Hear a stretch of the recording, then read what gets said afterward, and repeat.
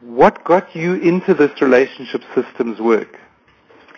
Yes. Well, I think some of you know that my background is in psychology, and Marita's background was in social work. She studied clinical social work at Stellenbosch, in fact. And so originally we were working together in California with couples and also families, but both of us also worked within organizations. So I had taken many courses in organizational psychology, and so we also had a consulting model working with teams, organizations. And we were extensively studying process work, too, Arnold Mendel's work, which is often very much about community work, large group process, and so on.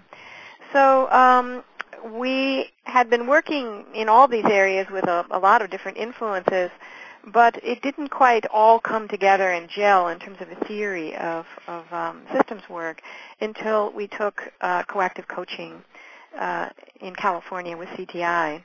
And there was something about the coaching paradigm which was highly positive, I think really human systems and human potential oriented, that allowed all of the different influences or strands excuse me, of what interested us to be integrated and come together into what we call organization and relationship systems coaching.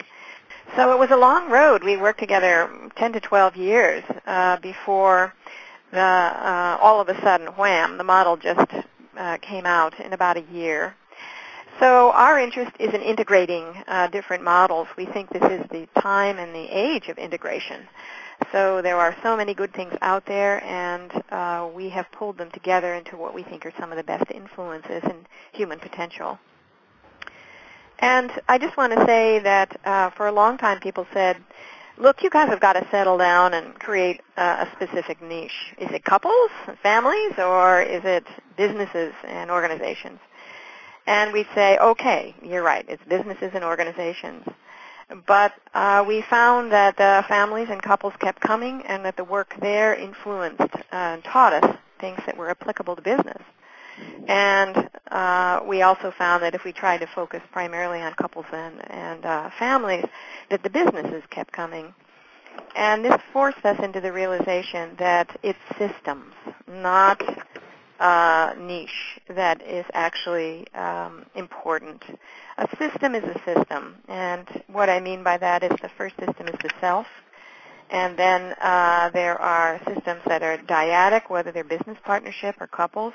There are systems that are larger, whether they're communities, families, organizations, teams, and that much of the primary work about working with systems is the same. Of course, there's individual, differences between, say, working with a couple or a team, but by and large, from a systems perspective, they have more in common than not.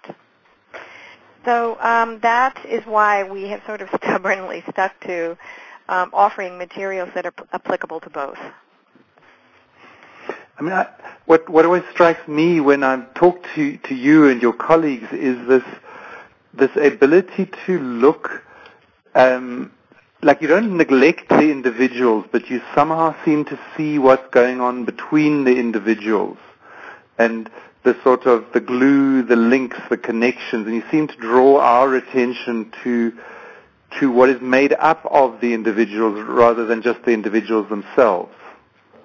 Yes, absolutely. When you take the course, we're going to do something called the string exercise, and it's very much the idea that whenever, for example, between you and me right now, Mish, there is Faith and there is Mish, but growing between us and present even from the very get-go is what we call the third entity, which is the relationship itself. And so on this particular call, there are nested systems. I have a connection also, of course, with Patrice. And but if we were to work together for very long, the interconnectedness between us would begin to show. And that is where we focus, is on the interconnectedness. So of course you work with individuals, but we hold the individual as one voice of whatever system we're working with.